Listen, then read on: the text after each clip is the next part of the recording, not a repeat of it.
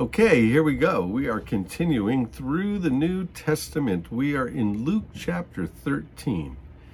Now, Jesus is going to be confronted with an issue that's contemporary, an issue that's going on socially around them right now. And let's read about it and then talk about it a little bit. Chapter 13 of Luke, verse 1. Now, there were some present at that time who told Jesus about the Galileans whose blood Pilate had mixed with their sacrifices. Now, we're not given much more information about this, except that Pilate somehow had put to death some Galileans while they were sacrificing or in the midst of their sacrificing or something similar. There were some other incidents where Pilate had done things like this. So it wasn't necessarily unusual. We don't know the particular incident, but it was something contemporary. It was something that was going on, and they're asking Jesus about it. It might be the same with some of the issues that we ask about politically, things that are going on presently. What do you think about this? What do you think about what he did? What do you think about what the president did? What do you think about what Congress did? What do you think about what's going, the what do you think abouts? Well, they had what do you think abouts as well. So how does a follower of Jesus deal with the what do you think abouts? Jesus answered and he said, do you think that those Galileans were worse sinners than all of the other Galileans because they suffered that way? So who's the good guy? Who's the bad guy here? He said, I tell you no. But unless you repent, you will all perish. This is sort of interesting because Jesus is saying, you're all worried about what happened there, but you need to worry about yourself. And you're worried about them perishing, and we should be worried about that. But you need to worry about yourself lest you perish. What are you doing about yourself? You're concerned with all of these other issues that are bigger than you and issues that you don't have any control over. Worry about yourself a little bit as well in your relationship with God. Verse 4, he said, or those 18 who died when the tower in Siloam fell on them, do you think that they were more guilty than all of the others living in Jerusalem?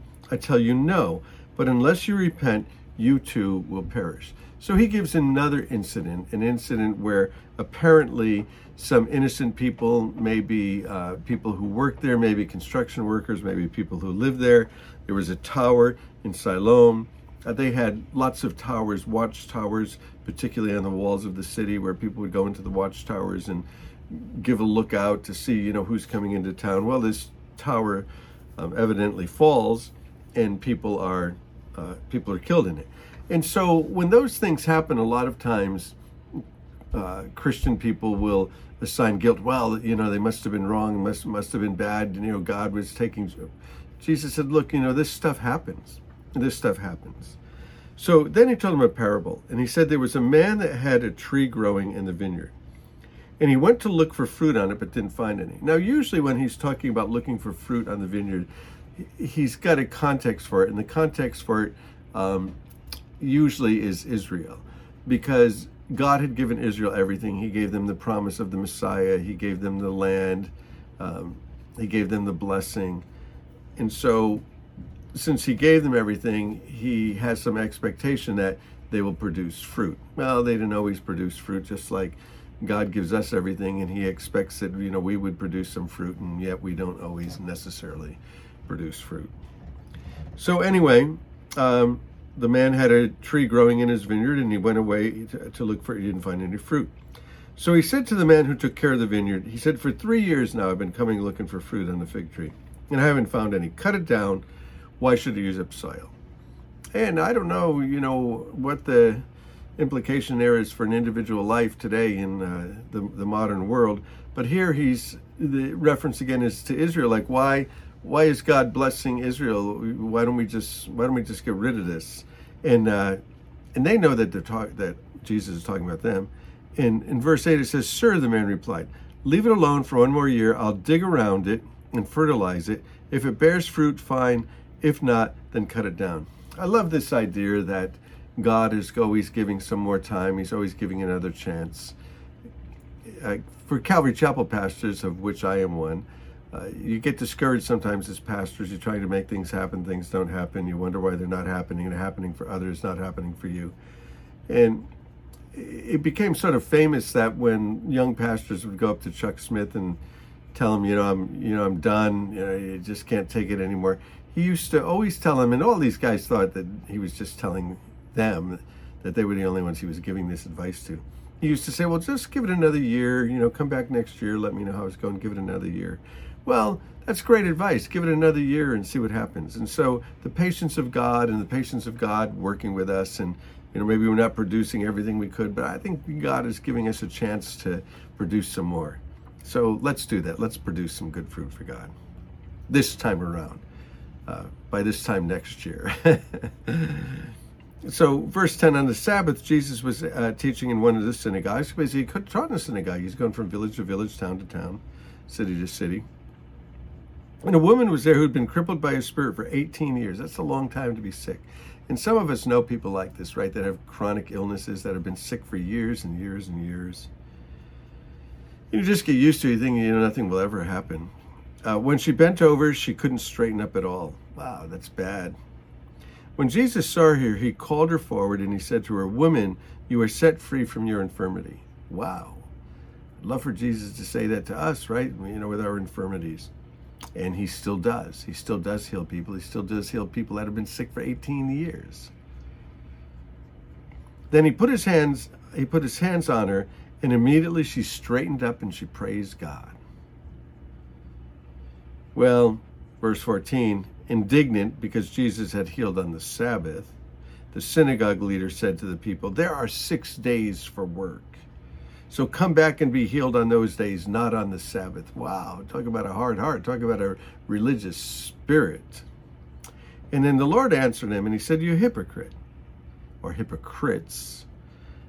Doesn't each of you on the Sabbath untie your ox or your donkey from the stall and lead it out to give it water? Don't you feed your animals on the Sabbath? Is that work, like feeding your animals, letting them get a drink of water?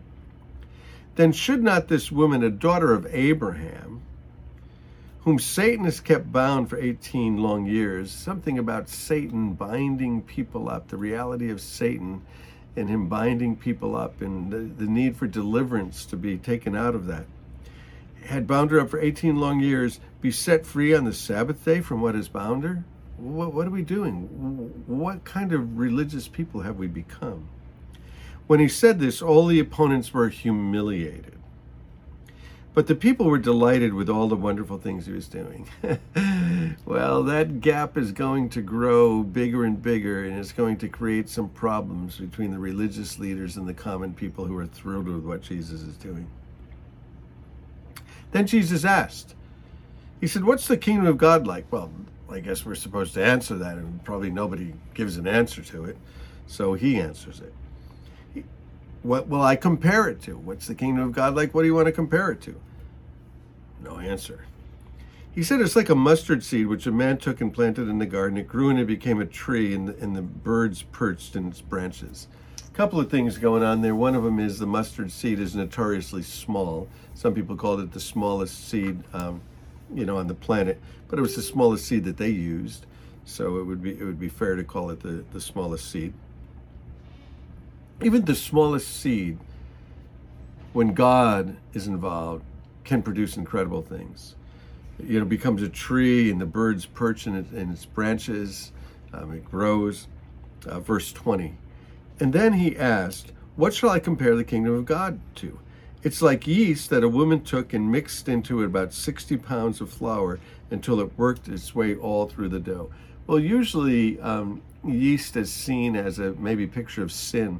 And so maybe he's saying, that in the kingdom of God, even as things grow, that there's bad things growing while the good things are growing. This is a theme with Jesus. He talks about it frequently, that while good things are happening, there's bad things that are sown into that. And at some point he says you don't even need to try to separate those. They'll be separated out at the end of time. So the kingdom of God grows. It starts small and it grows big, but there's all of this mixture that's going on. And if you've been around it all for a while, you recognize that there's that mixture. There's that bad stuff that's mixed in with the good stuff. And it happened with Jesus, and it happens with us, and it will continue to, but God's kingdom will in fact prevail. God's kingdom will prevail. So bless you guys. We'll continue through Luke's gospel, making some more progress, and it's great to go through the New Testament. So love you guys. You are loved, you are loved, you are loved. Be blessed. Grace, peace, and mercy to you.